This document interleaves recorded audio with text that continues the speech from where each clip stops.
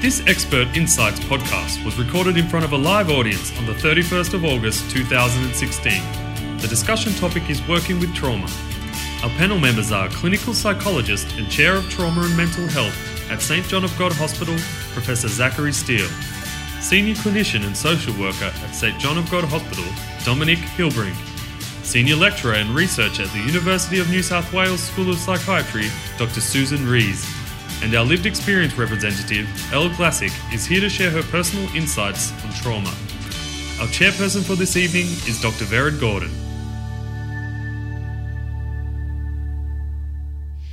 So to start with, Zach, I might check with you. We're using the word trauma a lot tonight. I thought it might be useful for us to actually talk about what we understand by that word, how we define trauma in the context in which we're speaking. Yeah. So the notion of trauma has shifted and a lot over time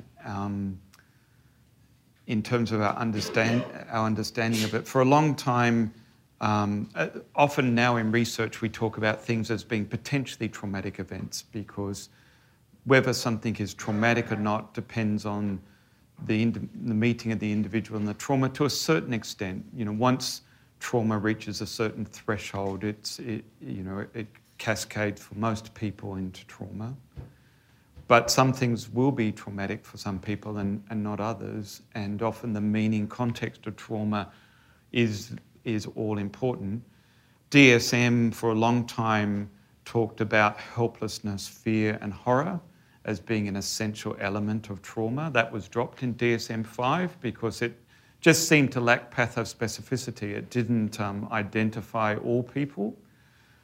For many first responders and emergency service workers and veterans, it's often the accumulation of things and perhaps even the personal relevance of something. They may have witnessed far more devastating scenes, but the traumatic scene can be something that strikes a particular note or a particular cause and then seems to unlock a cascade of previous experiences.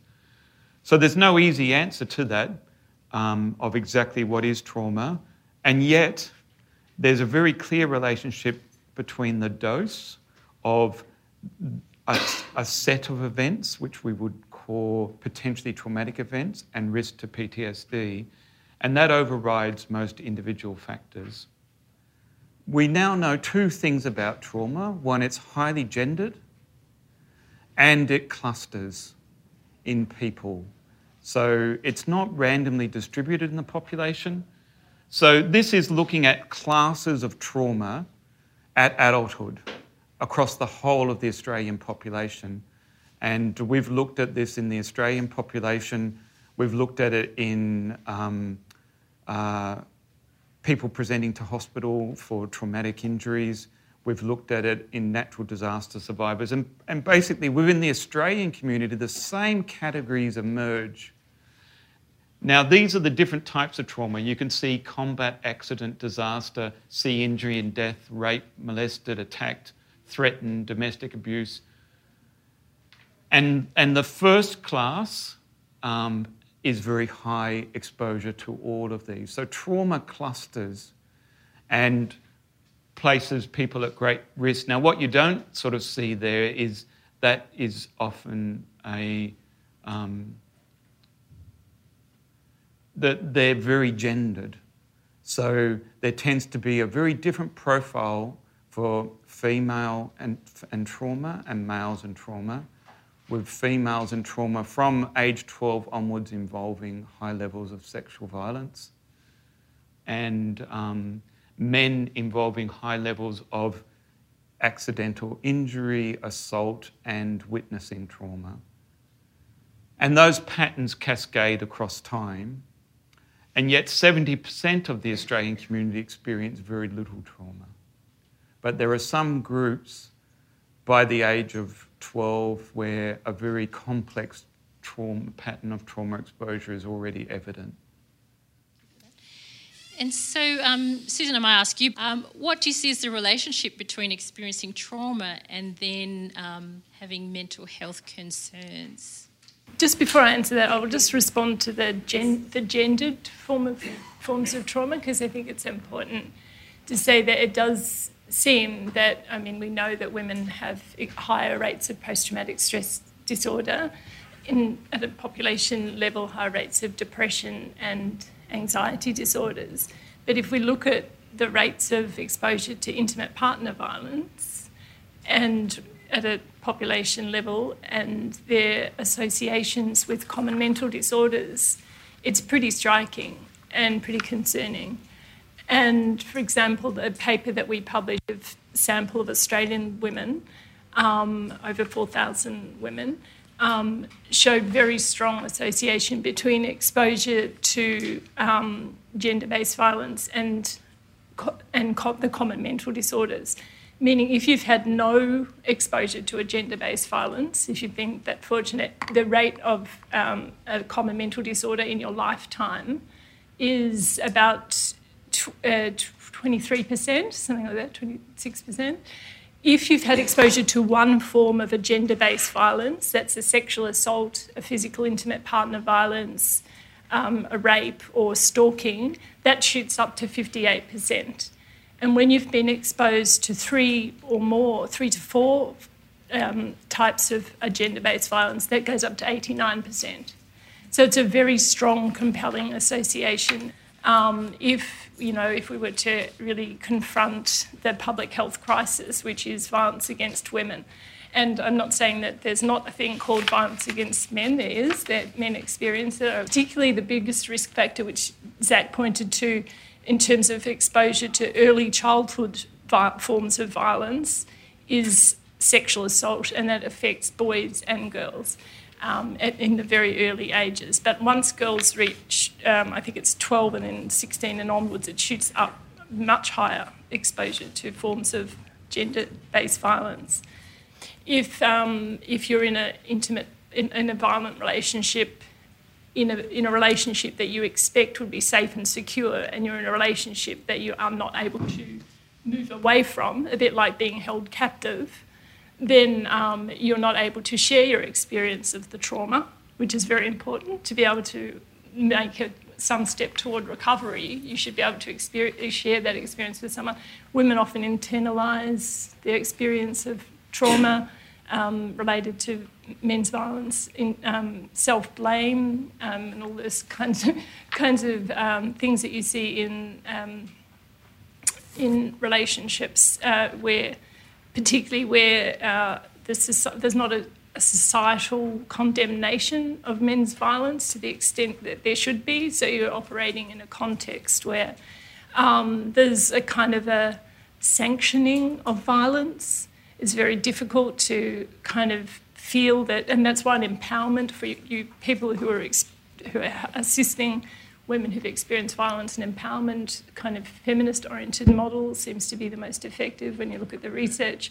And that's because when women start to see that it's not their fault and that there may be opportunities to, escape from that situation without it incurring too much effort. And there are many things that prevent women from doing that, both practical and emotional. From my experience, I think a lot of it has to do with the context in which it happens. So, we tend to focus a lot on things like, sexual abuse in childhood as, sort of the major trauma that can occur. But anyone who I've worked with who's had that experience, it's also accompanied by that I wasn't able to tell anyone about it, or, I can't upset my parents. So I think, there's a real importance in the context, and it's the same for a lot of our emergency services and veterans who are exposed to trauma constantly and often can cope with, witnessing all sorts of violence and death and horrific scenes. But it's not until the context around them, whether it be the support system or the sense of duty or purpose, or whatever gives that meaning for them, that acts as a sort of container when that breaks down in some way, it's sort of like the dam wall that's holding all that stuff back, and once that breaks down, then it sort of floods in. So, Ella, I might check with you. You had experiences of trauma growing up. What do you feel the impact was that had on your mental well-being? Like, what do you feel? So I was subjected to abuse from probably about 3 months old, if not earlier, if you count neglect. So throughout my whole life, I believed that there always was an underlying mental illness, but I didn't know anything about mental illness to be able to seek help, I suppose. Probably I do think like the context within it, the self-blame and not realising that you're a victim, but always giving excuses, but not being able to tell anybody about it.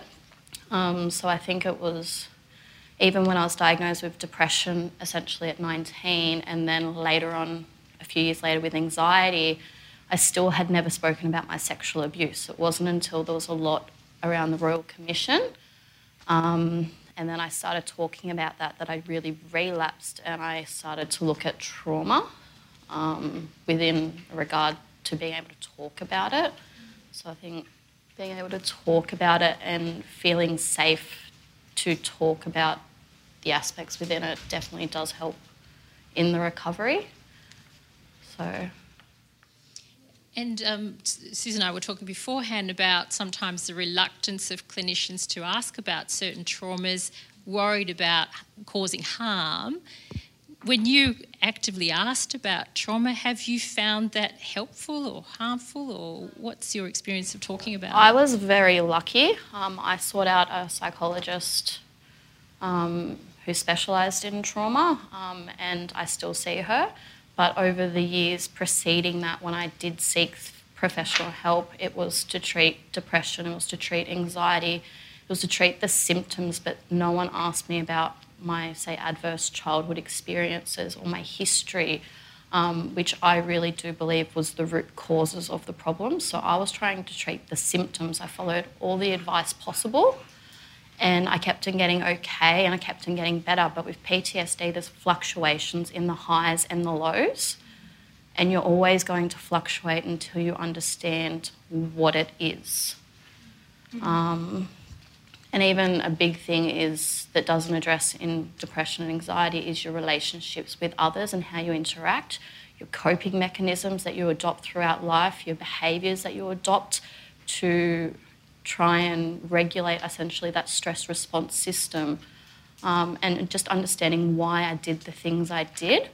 And then I was able to open up and address all the problems. So I was able, instead of being ashamed of drug or alcohol use, I understood why I was using that, and then I was able to address it and then go on forth from that.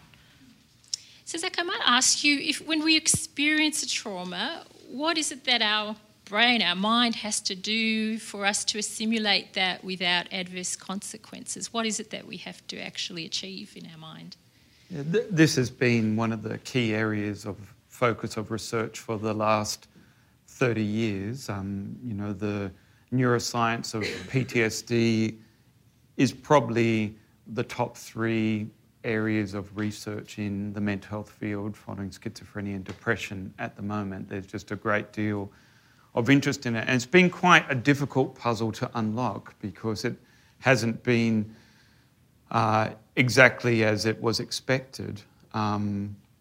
So the first thing, and in a way, a lot of the science that has been created now, which is now quite solid, has also had a bit of an unfortunate effect, which I'll talk about in a moment. But a number of quite solid research findings have been identified. So the fundamental fear circuitry that underscores PTSD is largely known. It's, the amygdala and the hypothalamus are overactivated. Now, these areas are also involved in depression, anxiety. So one of the big challenges around neuroscience is that what we'd call pathospecificity, but that is starting to emerge now, that there are beginning to be distinct parts. So very clear in PTSD is the hyperactivation of the fear-threat circuitry. But the other core finding is the hypoactivation or lower activation of the medial prefrontal cortex. So at first, PTSD was thought of as an excitatory disorder, but now most of the models see it as a breakdown in inhibition, the inability to inhibit threat-related cues. Because overlaid on this is the memory processing. So, memory we now know, as in most of neuroscience, is modular. Most parts of our systems in our brain are modular. This is why, for example, stroke can remove a person's ability to speak, but they can still sing, because our brain is fundamentally modular. And so it is with the neuroscience here. One of the big theories of PTSD is called the dual memory processing theory. So memory appears to be processed in two core parts of the brain. Threat-related memory, which is all the sensory information, is stored in the amygdala and around that fear circuitry, whereas all the contextual, semantic, historical information is again recorded in the cortex. And what is also believed to happen in PTSD because of the severity of it is that the encoding of the historical information is interrupted, but only the sensory information gets stored. So that gets misfired and mistriggered. And that information there doesn't have a timestamp, so that when it's re-experienced as a flashback, it's experienced as an eternal present. And presumably treatments provide that context behind it, which brings back into effect the inhibitory function of the prefrontal cortex.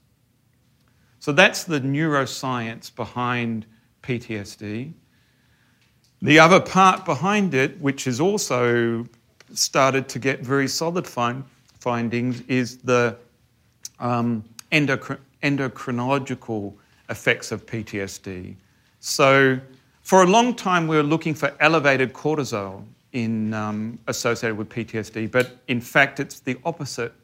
In most people with PTSD, their cortisol levels, their basal cortisol is reduced. So that took a long time to try to work out, well, that seems pretty counterintuitive, because surely you'd be more stress hormones. But what seems to be the case is that it's both hypoactivated and hyperactivated as soon as a stress trigger comes. So it's not there giving a general protective part. So the baseline cortisol is missing, and then when it spikes, it just floods the system. So it's dysregulated. And that's now becoming a very strong finding. And there's early research, which is very still preliminary, suggesting that preloading with cortisol might be protective. Because especially if you're consistently engaged in critical incidents, the more you use this system, the more it can go into dysfunction. The cortisol, which should be there, isn't there during a critical incident, which leaves you vulnerable to then possibly the inability to encode the memory. That's some of the current theory. We've still got a long way to lock it down. The other part of the neuroscience is the level of dysregulation associated with different categories of trauma. A very big debate is happening at the moment. There's been a consensus statement that the approach that you should adopt is a phase-based approach. So there's 3 phases to intervention. The first is stabilisation phase. The second is a trauma focused phase, and the third phase is a kind of an integration phase. These 3 phases of therapy, and that's been a consensus statement. Now, the hardcore traumatologists have responded and say, well, we think by you putting in a stabilisation phase, you're stopping people getting to trauma-focused care. So there's a very big debate in the moment. Should you jump in and just do trauma-focused work because there's, the prolonged exposure therapy or eye movement reprocessing or desensitization and reprocessing are evidence-based. If people can tolerate them, they lead to the best changes. And you should get people in there very early, and other people say, well, you need to build up a trusting relationship to be able to do that and go in. So this is just currently, there's a very big debate around this, and I suppose science will be the final arbiter. There is research that shows combining these emotional regulation skills and then moving into trauma focus goes very well. But then other people have just used only the trauma-focused intervention without any of that, and also in complex trauma, and had very good outcomes. Helen Herman says that in that first phase, which you called the stabilisation phase, it's very important, and this speaks to what you were saying, for the young person to feel safe. Yes. And to establish safety is really important. And the thing we found, I'm doing research in the sexual assault clinic, looking at the mechanisms between exposure to a gender-based violence and the onset of mental disorder. And the one thing that everyone says who had an early exposure to a sexual abuse is the one thing that came before the mental disorder, that they associated with the mental disorder, was telling someone but not being believed. And so that is the most critical thing that the kids were telling us, and young people, women, and even older women who were reflecting back on their first exposure to a gender-based violence, was that it all happened. I started, hallucinating, hearing voices of the abuser or whatever, or I started getting extremely depressed after I told someone, my aunt or whatever. She didn't believe me, or she told me to go somewhere else. Yeah. What do we mean by trauma-focused intervention?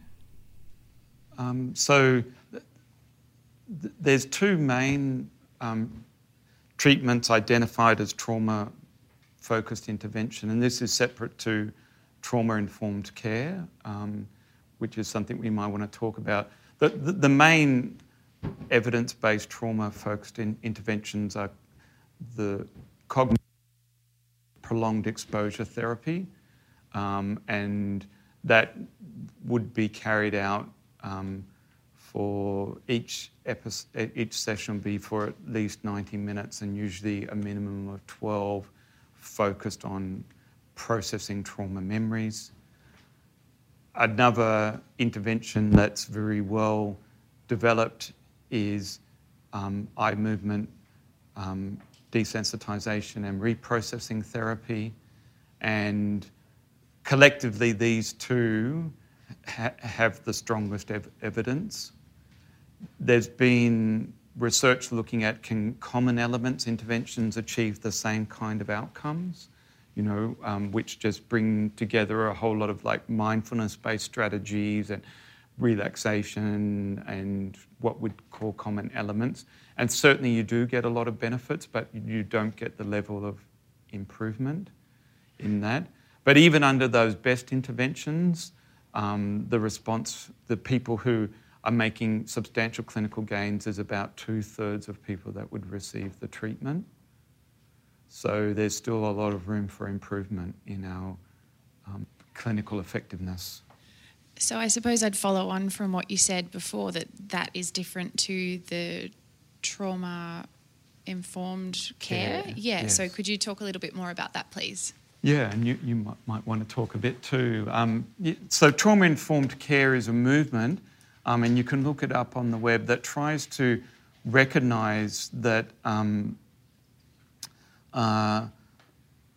people affected by trauma will react and process will react to information and things in a different way than if you don't have a traumatic response, and to educate staff and healthcare providers about that. I suppose it's trying to move the health service to one that is more validating rather than invalidating. Is aware that when you have post-traumatic stress disorder, you can't do everything. A lot of your attention is shot. something you've agreed to before you mightn't be able to do today because it's a bad day. Just those kinds of things. So an awareness of the effects of trauma. And I suppose it comes from a recognition that a lot of the damage, a lot of the acuity behind PTSD, whether it's going to be a very severe or not response, has to do with the post-traumatic recovery environment. If you create a post-traumatic recovery environment that is highly invalidating, and then often symptoms will be much worse. And I'd just add that it's not necessarily just PTSD as well. There's all sorts of different reactions that sort of can result from trauma. And so in that, the important thing about trauma-informed care is putting trauma in the context of what someone's presenting with, and an awareness of trauma as part of that. So you went through the steps earlier about treating trauma. So with my therapist and I, we discussed the emotion regulation. So again, as I said earlier, it was depression originally, and then later on it was anxiety. And I went through normal just counselling and I addressed everything. I did everything I was asked to do, and I kept on relapsing. But when I got with my psychologist, which was in trauma-informed care, she helped me understand essentially like the stress response system. So there's fight, flight, but then there's also freeze.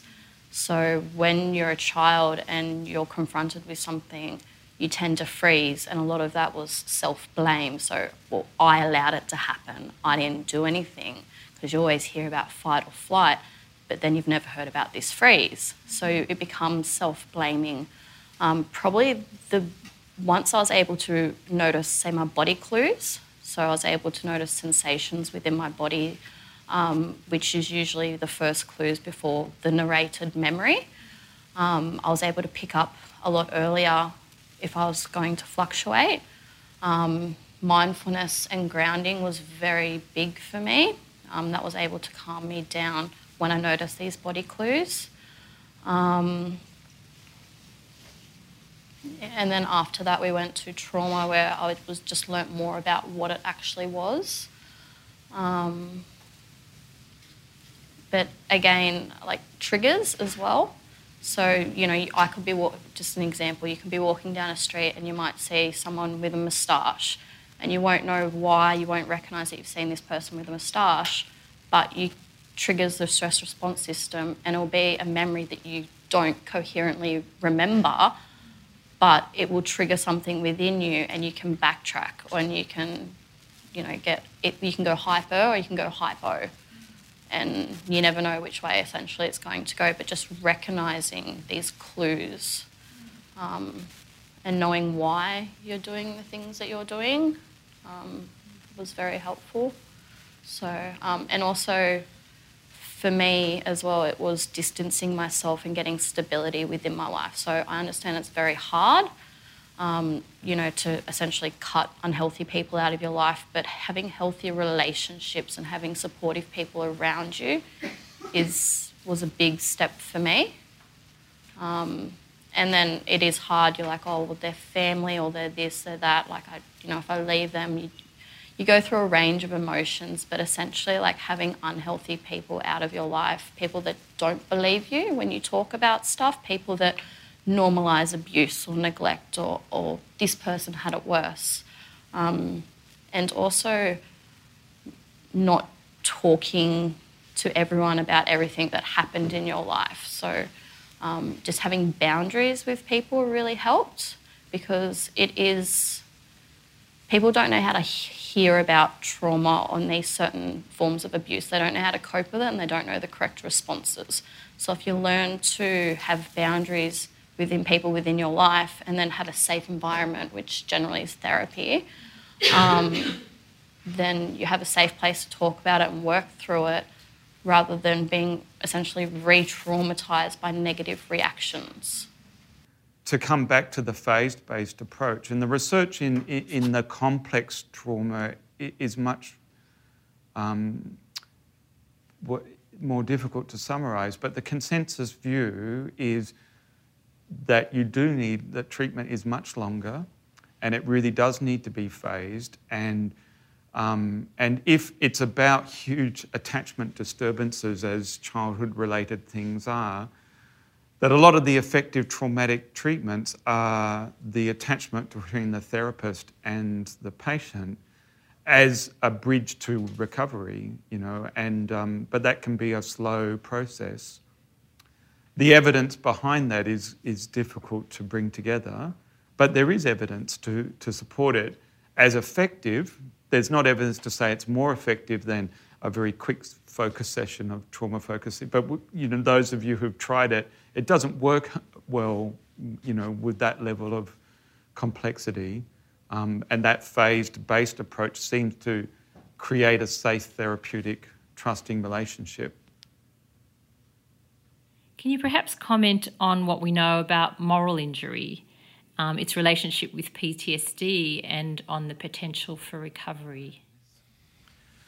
So Brett Litz is sort of responsible for a lot of the development of this concept, and a recent study that they did on the treatment that he's developing for moral injury in veterans produced some stats with those people they work with. They said that what we think of as the traditional cause or sort of traumatising factor in that context as a threat to life, for the people that were in this study, it was 10% of those people identified that as the issue, the primary issue, and 45% of them identified moral injury, some sort of moral injury, and another 45% identified traumatic loss. And those are the three broad areas that they focus on in that treatment.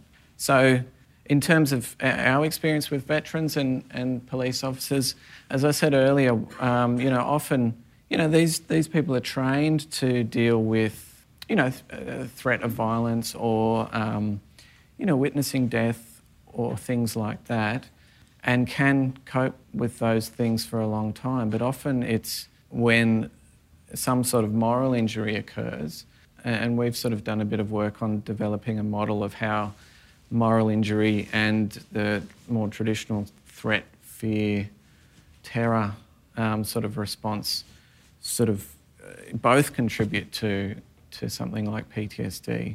It's things like, Brett Litz tends to focus on transgressions, moral injury coming from acts that, transgress a person's deeply held values. So, there's been a lot of research done on the impact of killing that has on a soldier, but often, it's situations where people are just unable, they don't have any other option, or they've only sort of got two bad options to choose from. But a lot of what we see comes from just being exposed to the aftermath of whether it be accidents or natural disasters or acts of violence. And a big part of that is having some connection with a victim, for example. One of the most common ones for police, the trauma that they end up sort of developing PTSD from often involves children, particularly at a time when the child is a similar age to their child or something like that. So something that can sort of get through their normal defences and has a personal link in some way.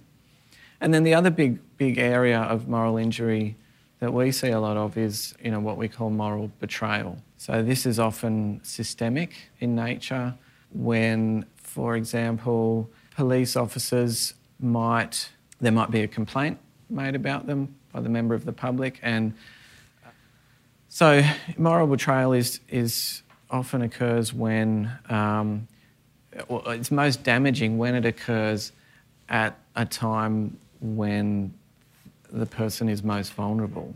So often in conjunction with a danger or threat situation, or when a person may be already full from burnout or from just a rough week or something like that. And if some sort of sense of betrayal or just being let down in some way occurs, then that's often can often be the thing that the straw that breaks the camel's back. Can you talk about the risks of vicarious trauma for clinicians working closely with people who have been traumatised? The way I'm coming to see it, the longer I do it, is, it's a type of exposure. And one of the things about trauma, for those who experience it or hear about it, is it's knowledge. And you can't unknow things.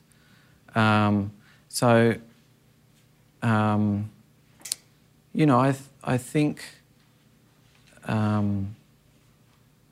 as with those people in situations where they're exposed to trauma, the support is really important.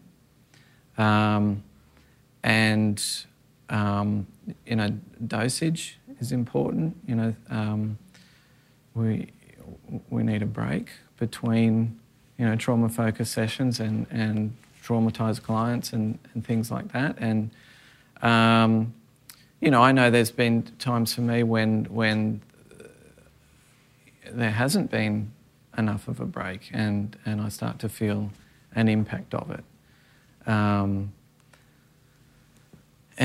But providing the the support is there and good enough, then that can be protective.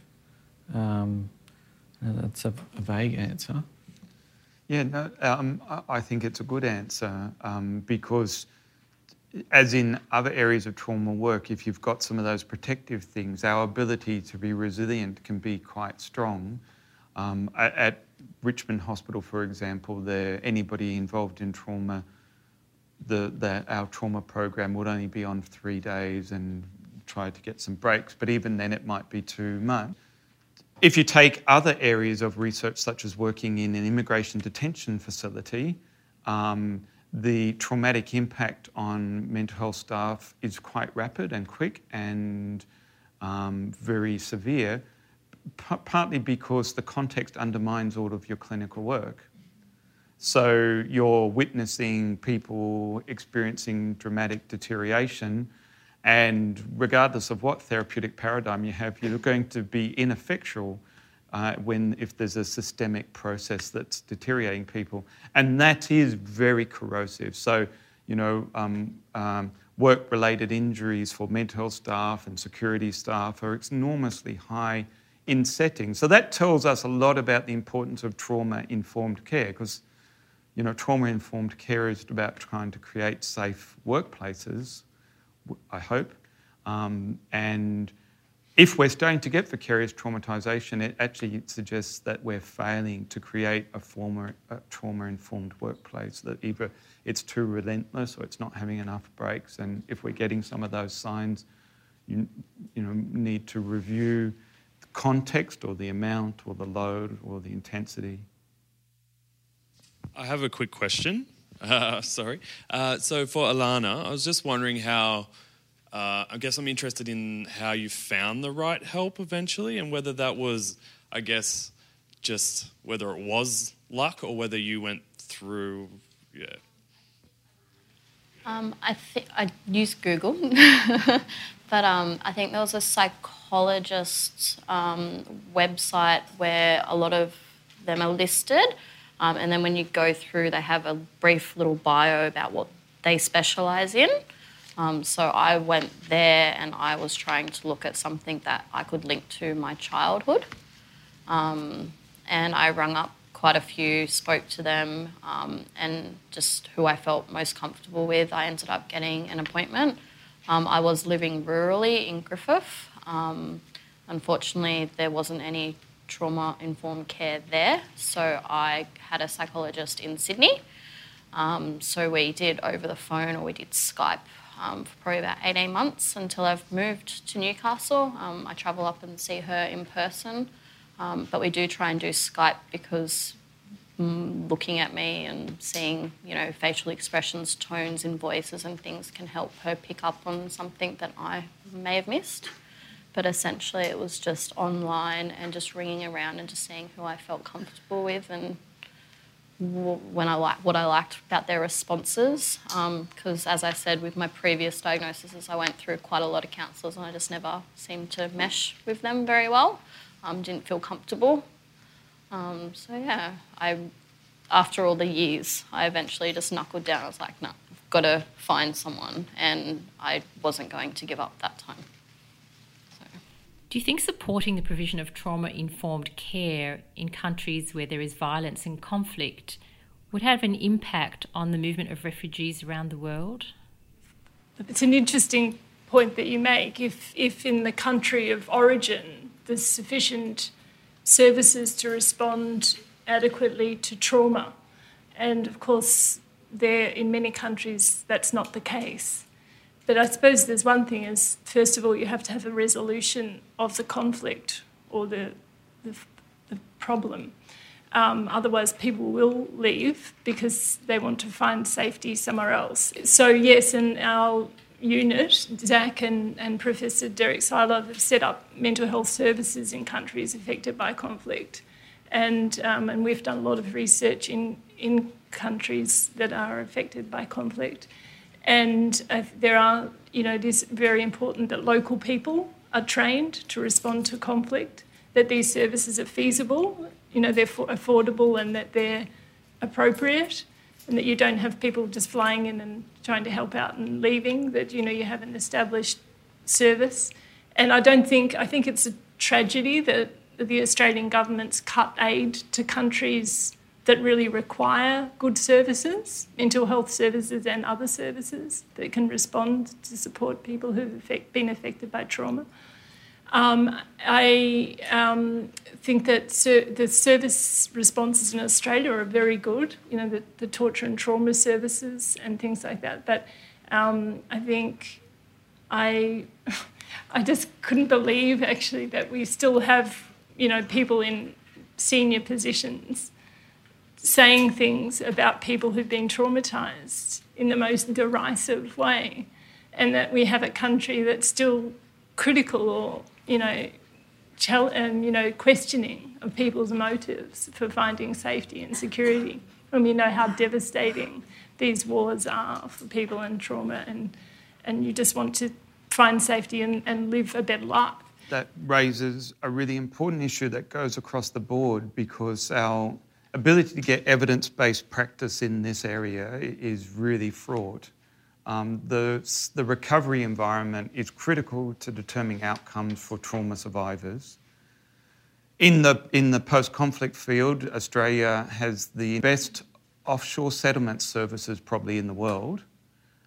We resettle between 14 and 20,000 refugees, and simultaneously having the worst deterrence program globally. Our immigration detention facility. There's currently 1 million people held in immigration detention facilities globally, 500,000 in the US. But the Australian detention facilities are, have the longest periods of stay, have the most research done on them because of a very active research group, and over 25 studies have just shown complete deteriorations in people's mental health in this. And, even if you do believe, and I don't necessarily not believe in the need for border management and control, it's an ineffective strategy. Immigration detention doesn't do anything but damage people that it's affected to. So, we create these systems that engender additional injury. So across a lot of our structural responses to trauma survivors, we've created an invalidating recovery environment which engenders very poor outcomes. And so, how do you get good policy in place? So if we contrast Australia with New Zealand, which has a no-fault care system for anybody who has an injury, and you don't have to prove that your injury occurred in the occupational setting, you get much better outcomes. And yet we're stuck in these highly adversive, highly iatrogenic systems Now, you see it applied to the refugees in a very dramatic way, but in fact it's systematically being applied to a whole cohort of trauma survivors, leading to very poor outcomes. So, we'll celebrate, the achievements of veterans, we'll celebrate, the work of police, and yet we create an entitlement system that makes them very unwell. So there's a lot of room for effective advocacy in this space. There was controversy around this idea that, if there's a bushfire or there's a disaster, that we fly in all the counsellors and they straight away treat everybody and prevent trauma-related consequences. What's the evidence around that? What do we know about the usefulness or not of that? So, this is one of the, I suppose, great stories of science in a way, because in most areas of mental health, early intervention is extremely important. If we know with first episode psychosis, the earlier you get in, you manage to stop people deteriorating in other areas. Well, it turns out that isn't very good for catastrophic trauma. That's partly because of, I'll talk about the mechanism, but the way we discovered it was the rollout of critical incident stress debriefing. It was targeted at people that were needful. It was targeted at a whole population that had been exposed to some kind of natural disaster. And after a series of trials and studies of this, it found that whenever it was rolled out, the prevalence of PTSD would increase rather than decrease. Now, the theory behind why that's happening is that the PTSD response is quite normative, and in the month following it, if you get in there and start to worry people about their symptoms, they'll become entrenched. Most of that will just subside, and the best thing is to focus on practical interventions. Now, it's my understanding that with the Black Saturday was where there was a coordinated psychological response, that was all held back.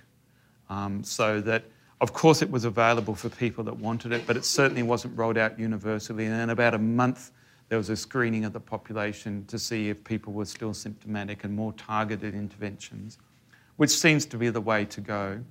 There's been some research that even a pamphlet about PTSD can cause more PTSD in that critical period. And it sort of suggests that the normal, all of the services have a kind of a stoical attitude to trauma. They suck it up and you push on. And that seems to be very effective until it's not. And it's an important strategy that shouldn't be undermined, because it does build resilience, but it will fail for some people at some times, and then other strategies are needed.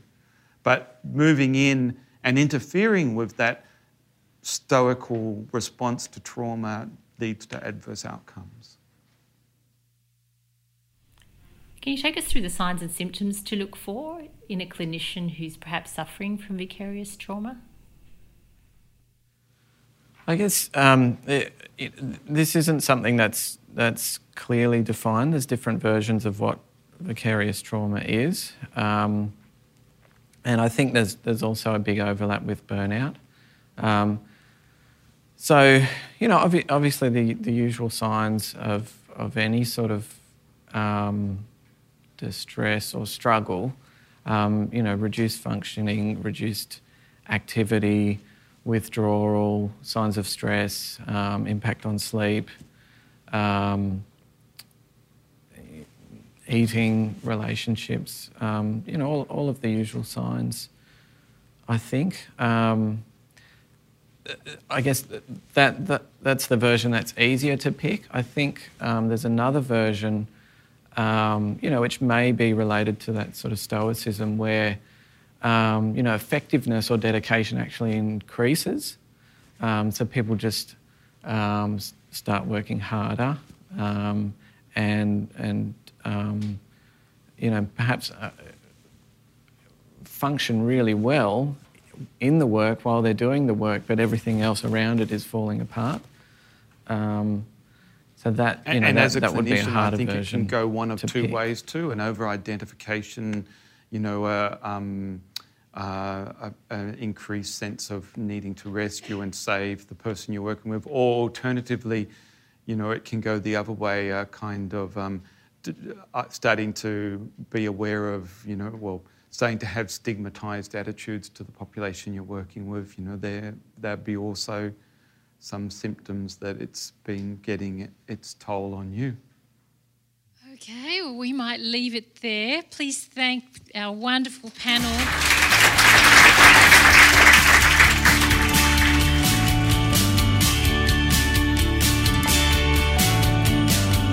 Thank you for listening. If you want to hear more of our podcasts, subscribe to Black Dog Institute on iTunes. If you're interested in knowing more about our educational programs and research, please visit our website at blackdog.org.au.